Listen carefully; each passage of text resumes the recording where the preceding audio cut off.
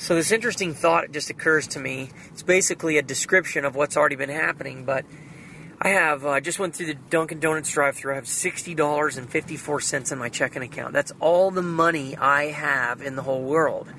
Now, most people would panic. Obviously, I want to be concerned. I need to be, responsible with what I spend and careful and all that. But long gone are the days of having $20,000 or $30,000 in my checking account. Now, for the last really 2.5 years, actually 3 years, actually 2.5 years, I've lived totally by faith, where I may have $20 in my checking account and I may have $2,000. And I am right now sitting here going, wow, I should be panicked. The old me would be panicked. And I don't panic anymore. And I want people to understand this, that because when you live on faith, you're not living with no money. You're not living with no security. See, take, for example, a guy who may want to find a woman right now. Okay, what woman in her right mind would want to get involved with a guy who lives financially somewhat by the seat of his pants and totally in faith upon God? No, they want to know, do you have $50,000 in the bank? How much debt are you in? What's your security? Do you have a home? Do you have a car? And I'm sitting here realizing that I don't have those things. But I have a Father in heaven who has all of those things and then some at his disposal. And any time he decides to, he can make them available to me. So I have $60 in my account. That's not enough money to get home. Well, I worked last week one night. Brim's camera guy couldn't work out, so he called me and says, hey, what are you doing for 2 hours on Wednesday night? I said, well, what do you want me to do? And I went over and filled in for his guy and shot and made $150, and I suspect I'll be paid on it today or tomorrow, and I'm leaving on Sunday. So I'm totally living on faith that God will provide, and He continues to provide. Not always exactly when I want or what I want. I have some debts right now that I need to pay. I'm behind on my phone, and my IRS bill. But nothing's being demanded, nothing's being collected, and my phone's still on. So the money will come in exactly when it's supposed to. And this has happened for the last 2.5 years.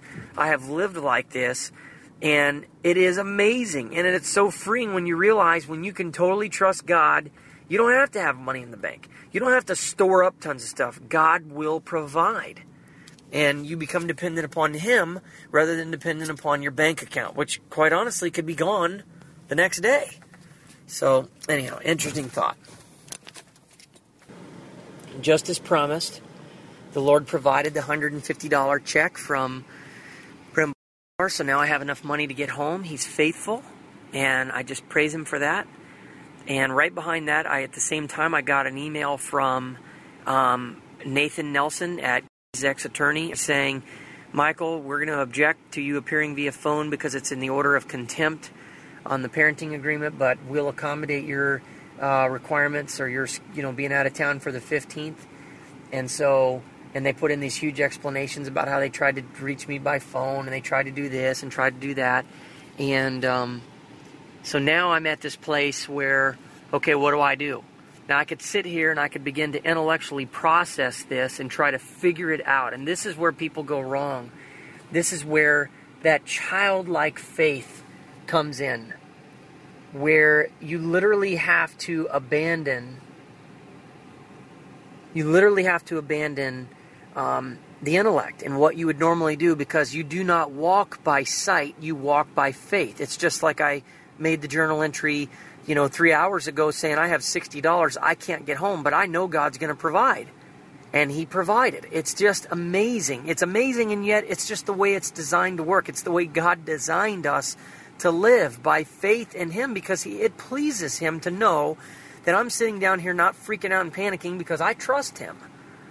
And so now I have to trust Him for the results in this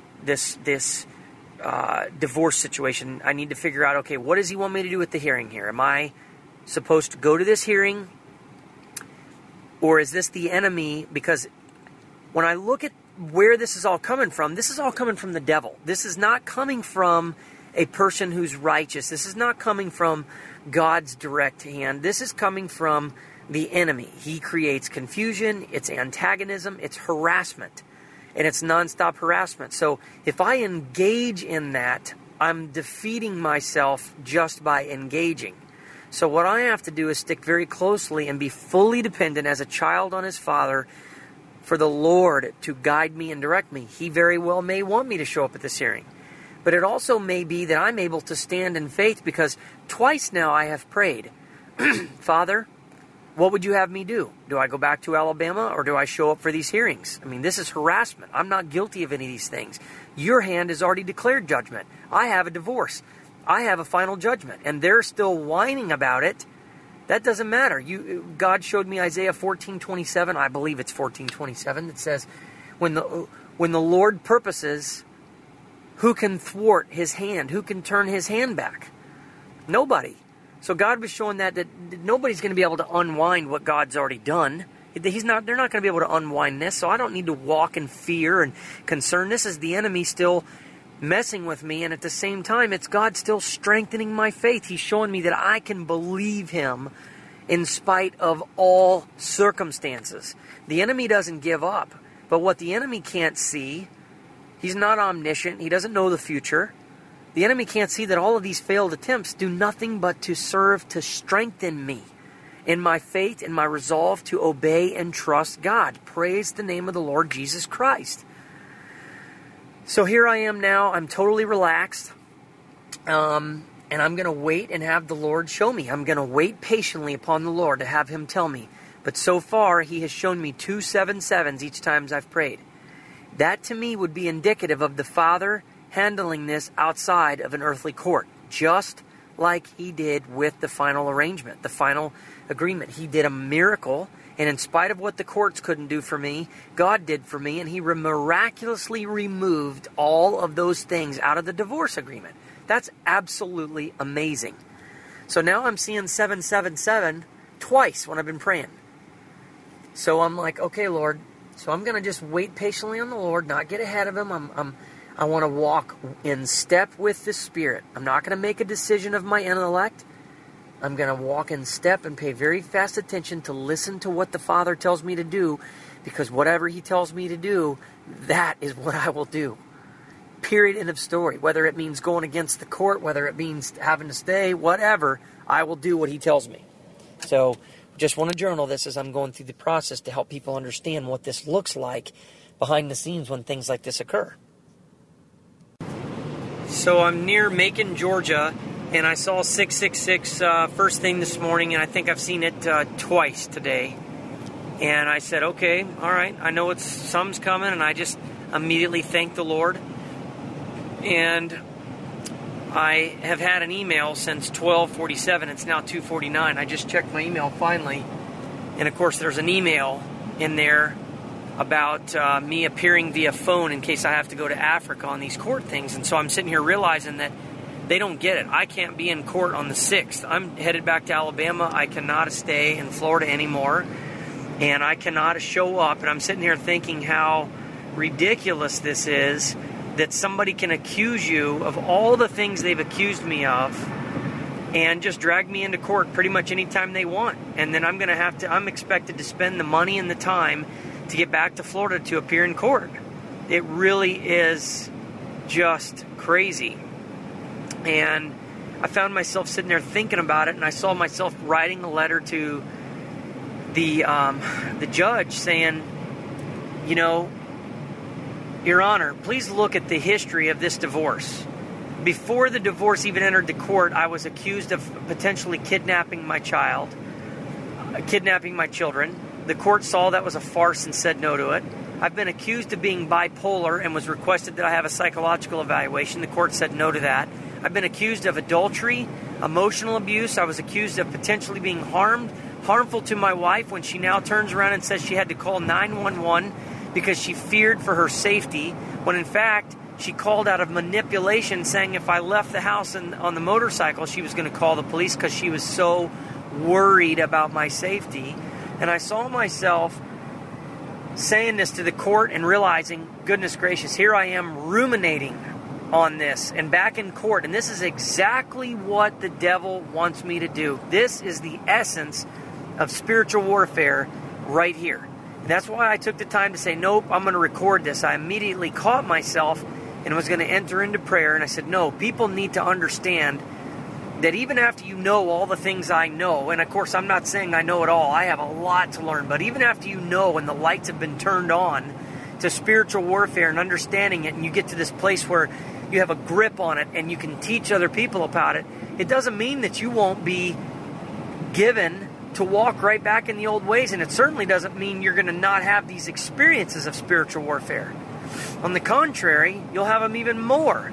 So here I am having this, and I catch myself right in the middle of it. And so right now, the way I'm going to handle it is I just say, right now, Father, in the name of the Lord Jesus Christ, God, I thank you, Lord. I thank you that you warned me of these attacks. I thank you you've been so faithful to me over 2.5 years, and you've given me the unfair advantage with your grace, made available to me by showing me the enemy is on attack. Father, even though I'm tired today in this car, God, I thank you, and I just hand it right back over to you. I am not going to pick it up. I am not going to carry this. I refuse to ruminate over it and try to figure it out or solve it. God, this is a spiritual problem, and spiritual problems must be handled in a spiritual realm, Lord, not with me sitting thinking and strategizing. It's like me trying to negotiate with the devil. It doesn't work. Father, I thank you for the warning. I thank you, God, for 2 Thessalonians 3:3, knowing that you are faithful and you will strengthen me and protect me from the evil one. God, I pray in the name of Jesus Christ that you protect my mind, my body, my soul, and my spirit from this attack. I pray, Father, that you silence the enemy, God, that you would thwart his plans, God, to create continual, nonstop harassment. God, I'm being harassed. I'm being unjustly accused and harassed. Father, I thank you for the thorn in the flesh. I thank you that you've made me dependent upon you and that I am humbled by this. But God, I ask in the name of the Lord Jesus Christ that you would squash this continued attempt to harass me. Father, I trust for your deliverance. You have shown me over and over again your deliverance. You've shown me even today 4 555s after I saw the 666. God, I know that you will deliver me. I saw the 777 multiple times, and I trust you for your justice. God, I place it in your hands now. I'm not going to think about it anymore today. God, I am going to trust that you will direct my steps, that you will order the circumstances in my favor so that your justice and my justice prevails. Thank you, Jesus. Thank you, God. I ask all of these things and I believe them in the name of the Lord Jesus Christ. So there's how I handle these things. When I begin to feel anxious, I turn around and hand them right back to the enemy. And it doesn't matter how many times I have to do it. I hand them right back to the Father when the enemy attacks. So I'm not going to sit and listen and ruminate, and that way I'm not carrying it. See, the way the enemy works is he wants you to ruminate over it and think about it and try to problem solve it and get yourself all anxious, and he wants you to act on it. If he can mess with your mind long enough and get you to act out of fear, concern, he's got you. He's got you. I'm not playing that game anymore. I'm smart enough now with God's help to recognize when I'm being attacked and to, like a little child, become dependent upon my Father for help. And I hand it off to him and say, look, Daddy, they're picking on me again. Help me, not me trying to take care of it myself. Because there are things I could do and say in an attempt to justify, to squash it, to manipulate it. I'm not dare going to do that. That's not the way to win. Spiritual battles are won with spiritual weapons. I was just listening to the Reinhard Bonnke CD, Healing in the Glory, claiming the promises of God in the Scripture, and the one that Jesus says, if you ask anything in my name, I will do it for you. I hit stop and I began to pray, and I said, Father, please stop the harassment. Stop these constant hearings. The devil is constantly accusing me and harassing me. This is totally out of control. And I said, Lord, I ask in the name of the Lord Jesus Christ that you would put an end to this, Lord. Make it to where I do not have to appear on the 6th or the 15th without being in trouble, such that I can appear via the phone or cancel the hearings or do whatever you need to do to stop the harassment, Lord. In Jesus' name, I asked him to stop, and I prayed against the enemy. While I was doing that, I looked up and I saw 3:03, which is 2 Thessalonians 3:3, and the Lord is faithful and will strengthen and protect you from the evil one. I am believing that God is going to do that very thing. So I finished up that recording. I was just listening to Reinhard Bonnke's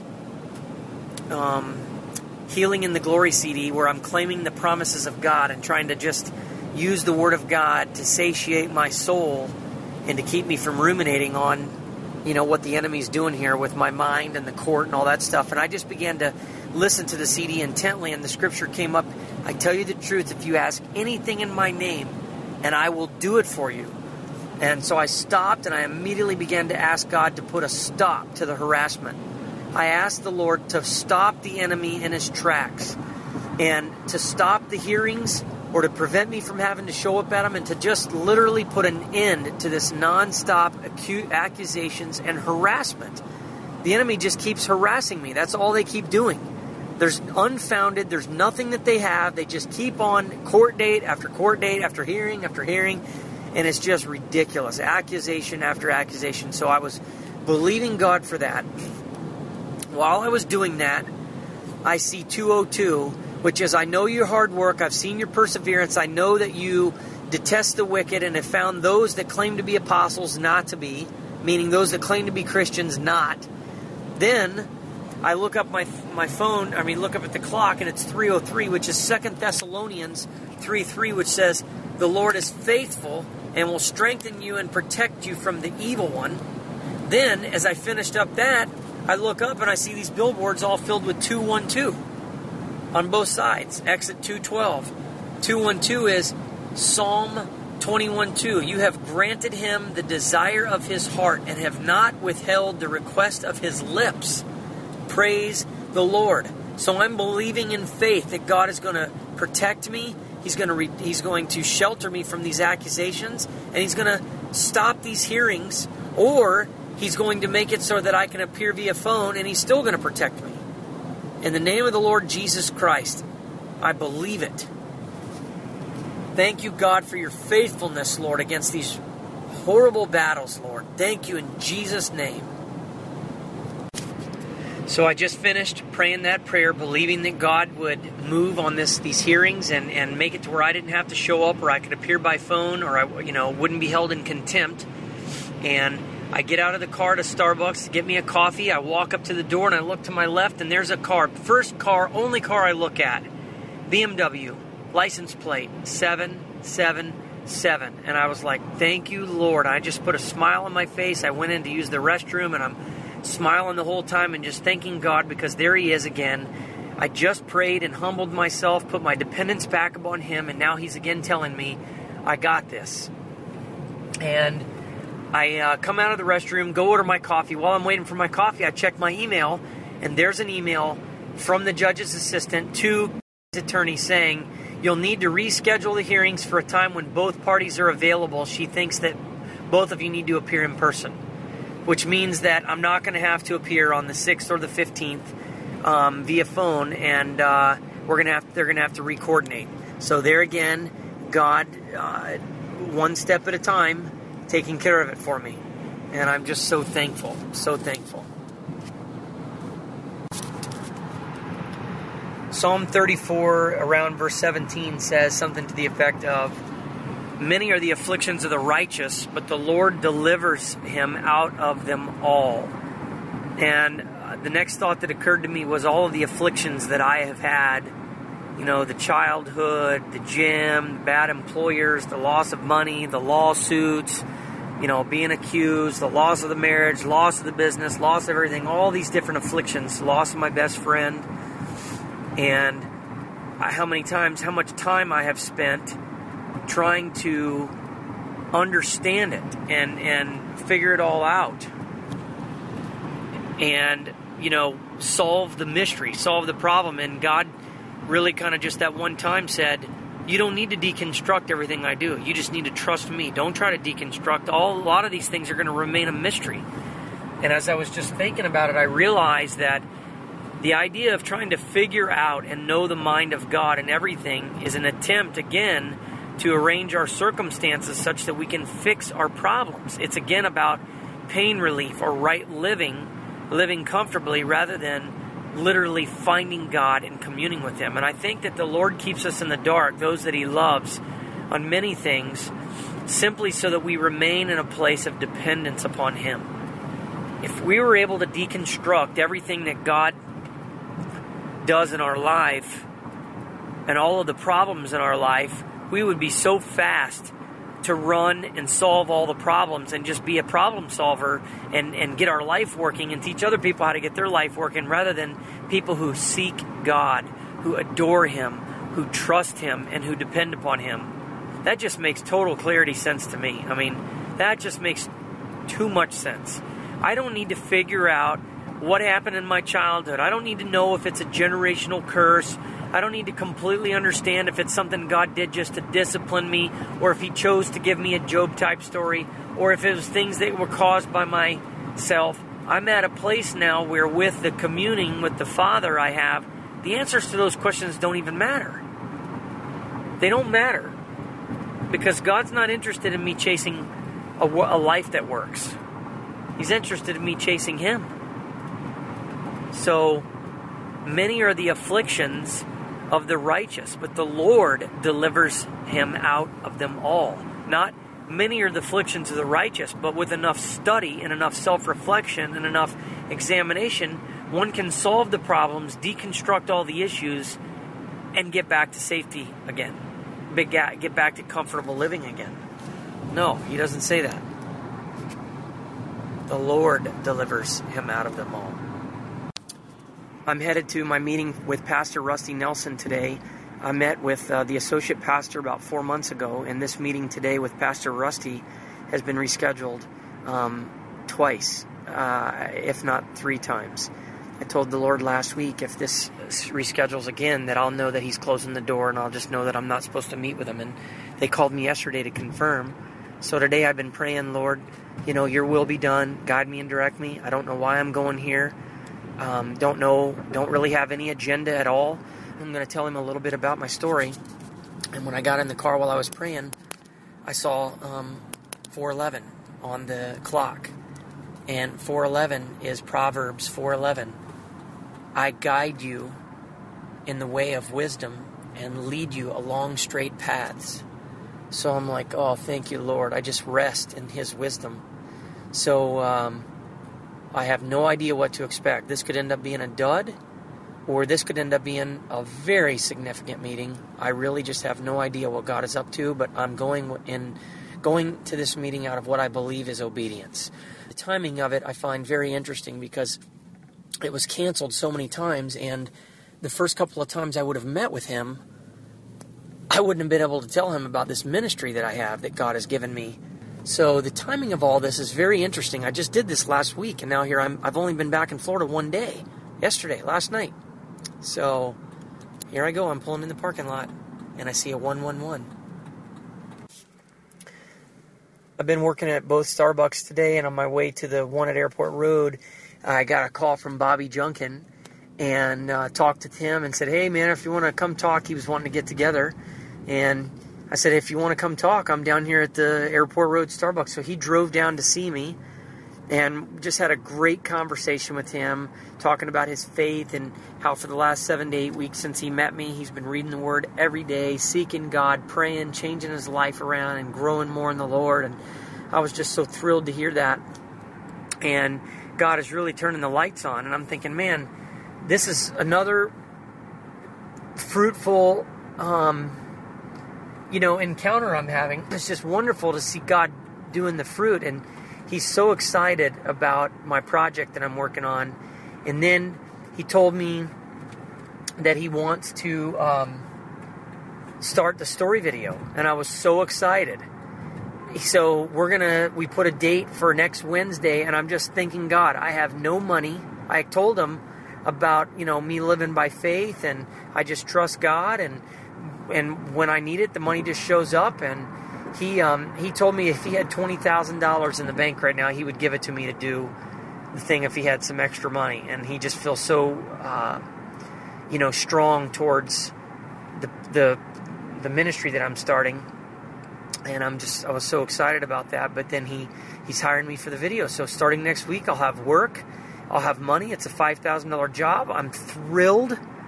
God is such an amazing provider. Again, proving to me, I do not have to depend upon myself. I can totally trust Him. It is absolutely incredible how my God does this. He is amazing. This morning is Tuesday, October 31st of all days, Halloween. And after the phone call I got this morning at 6:30 in the morning, I can begin to understand more why Larry says the comment he does on video about watching my life. He can't wait to see what happens next because it's like watching a Hollywood action movie that never ends. And boy, that just seems to be the case. I am dumbfounded at what's going on, what God is doing. I get a phone call this morning at 6:30. So backing up for a minute, there's been two people this whole 2.5-year divorce process that I have felt the most amount of resistance from, that I felt like just didn't understand the truth about what he was doing to me, and that literally the enemy was having his way with her, and that she was walking in total deception, in total disobedience, and really just being a very wicked enemy and violating all of God's laws and rules. Two people, Sally Martin and Tawanda Mills. More by a long shot, Sally Martin, because she's the one that was used to instigate this whole process to begin with. But then there was Tawanda, who Carrie would end up going to work for. Now, Greg Mills, her husband, at one point was one of my board of advisors and one of my most respected mentors. And when Carrie went to work for Tawanda, this set the stage for there to begin to be a little hint of animosity between us. I was confused. I thought, gosh, how could somebody that loves God like Tawanda do not fully understand what she's just done by hiring who is acting purely evil? I mean, the behavior that she's doing is way beyond just somebody who's upset or angry or being disobedient. This was blatant, consistent, long-term evil, wickedness that Carrie has been hammering me with. But I left my hands off of it, and God has asked me to trust Him, and so I didn't dare try to have any conversations with her. When I would go and see Greg, I kind of knew that Greg and I's relationship was a little different, and I suspected Greg didn't want to get caught in the middle. Here he probably still had love, respect, and affection for me, and yet his wife hired Carrie, and Carrie has now spent, the better part of, 2 years, or at least a year and a half, with the kids being in school there, trashing me, bad-mouthing me, and making me out to be just I'm sure, an evil, rotten person, sharing with her all the same accusations that I've had an affair, that I'm bipolar, that I'm emotionally abusive, that I stole kids' money, all of the same old things that she said in court. I feel confident she had told Tawanda and Sally. So, interestingly enough, at Larry and Trisha's wedding, Sally Martin and I have that moment of awkwardness. I mean, I forgave her 2 years ago on an audio journal where I just said, Father, forgive her, for she knows not what she does.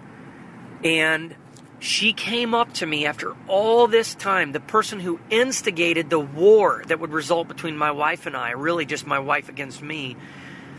I went up to her to say hi and talk to her and her husband for a minute, and you could feel the tension, and all of a sudden, she began to cry, and she began to tell me that she was sorry for taking sides, and that she was so angry at me after listening to, but that she owed me an apology because she began to see that was demonizing Larry. And she knew better. She knew that Larry was not the person he was making him out to be. So she could make up all kinds of lies about me. Sally wasn't there to see me and didn't quite honestly know the full extent of my character in these things. But she knew Larry. And when she heard demonizing Larry, she was like, wait a second, this math ain't adding up. And then the lights began to come on. And when the court thing happened where Sally came over and said hello to Larry and Norma, took great offense to that and wrote her off and didn't contact her anymore, talk to her anymore. So she apologized to me. So God had brought the truth to life. And I started to weep because of God's goodness, His faithfulness. I didn't have to do anything to defend myself in that situation. I did exactly what the Father told me. Trust Him, turn the other cheek, do not resist an evil person, and be willing to be wronged. And I did. And here it was, one of my enemies now coming to confess and ask for forgiveness. And I just hugged her and told her I loved her and that I absolutely forgave her and for her to not worry. So this morning at 6:30, it's been 2 weeks ago that happened. The other person being Tawanda Mills, who I've noticed would be short with me in texts and would say, let me know when you're coming to the school, and was always just kind of short, not very compassionate with me, not understanding. And I thought, she just doesn't have any idea. Bless her heart, she has pulled the wool over her eyes. She is an image management queen. She manages the external appearance of things, makes it look like she's so pretty and well-kempt and respectful and, godly on the outside. And on the outside, on the inside, she is black as soot. And so she puts on this image for people, and they don't see it because they don't get to know her. She doesn't let herself be known. She never is in any relationship or stays anywhere long enough to show who she really is. She always blames it that it's other people. Bible studies, people we work with, groups we've been a part of, leadership things, relationships. She always blames it on somebody else. It's always their fault. She doesn't want people to see the real her. So now I'm having these conversations with Tawanda, and I'm like, Lord, I trust you. And every time I go to their school, I feel like I'm a criminal. I feel like the teachers are looking at me. I can tell in certain ways. I can tell he's badmouthed me. Tawanda was always very uncomfortable with how I would be there. And it was just, how do you define the relationship? I was so close with them and loved them so much and cared so much about them. And now my enemy works for her. It's a very difficult process to make meaning out of. So basically, of all things, this morning at 6:30 in the morning, I get a phone call from Tawanda Mills. She wakes me up, and I'm like, oh boy, what is this about? She says, Michael, I need to talk to you as a friend. She said, I am not the principal of the school that your children go to. I am not your wife's boss right now. I'm talking to you as a friend. Do you understand what I'm saying? And I said, absolutely, Tawanda. And I sat up in my bed, and she said, Michael, there is something seriously wrong with you. I didn't say anything, okay? I said, okay. And she said, Michael, she quit, withdrew the children, her mom quit, and there is something wrong with that woman. And I said, I'm going to start to cry because you're calling me and telling me this. This has been a long time coming. I've been waiting for something like this to happen, for the truth to come out.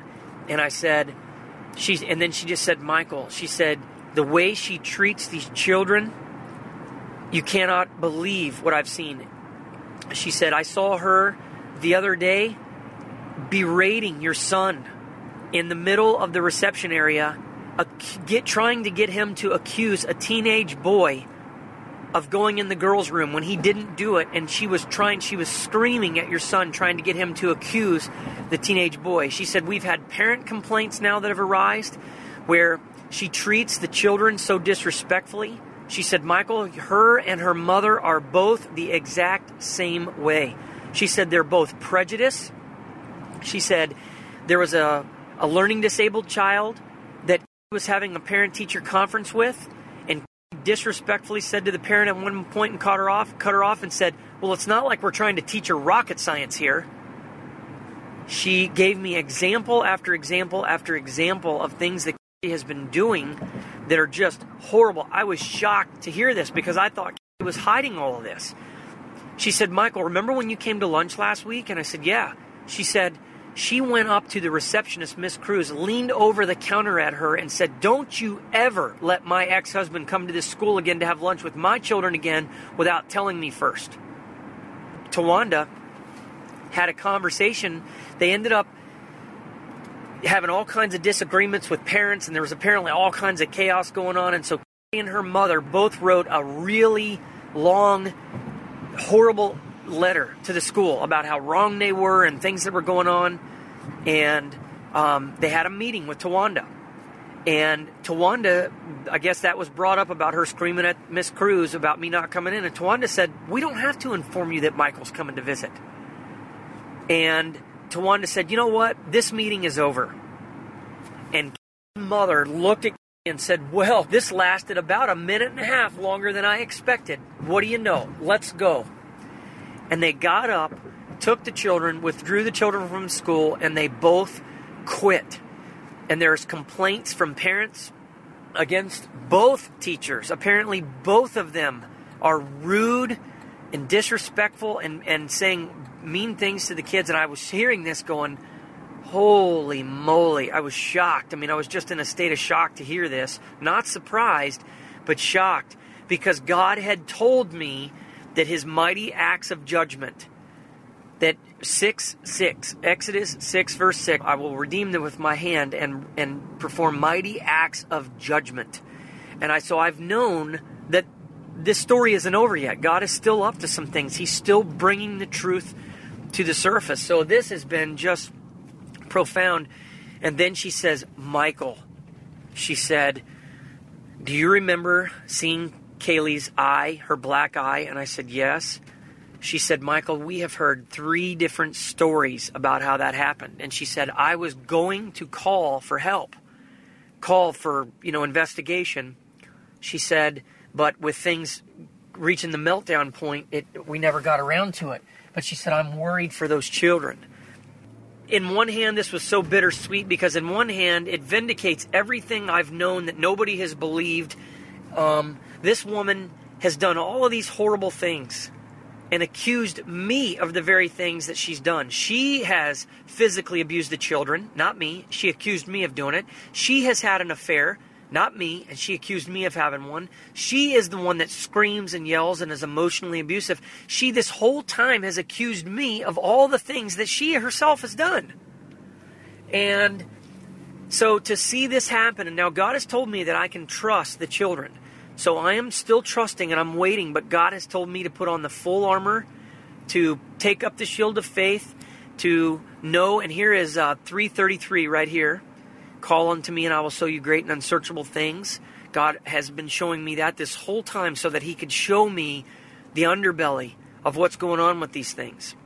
And so now I'm just kind of at a place where I'm waiting. I don't know what God's going to do. There's some outstanding court hearings that are supposed to happen. Obviously, this is going to really change the potential for that. It's just really bizarre, and I wanted to catch this, but I felt like, she kind of called and apologized to me this morning, and, now I know the truth, and now they know the truth. So, anyhow, I've been praying for the Lord. I have peace that God is going to take care of the children and that he's going to continue to have his will done. So we'll just have to wait and see what happens.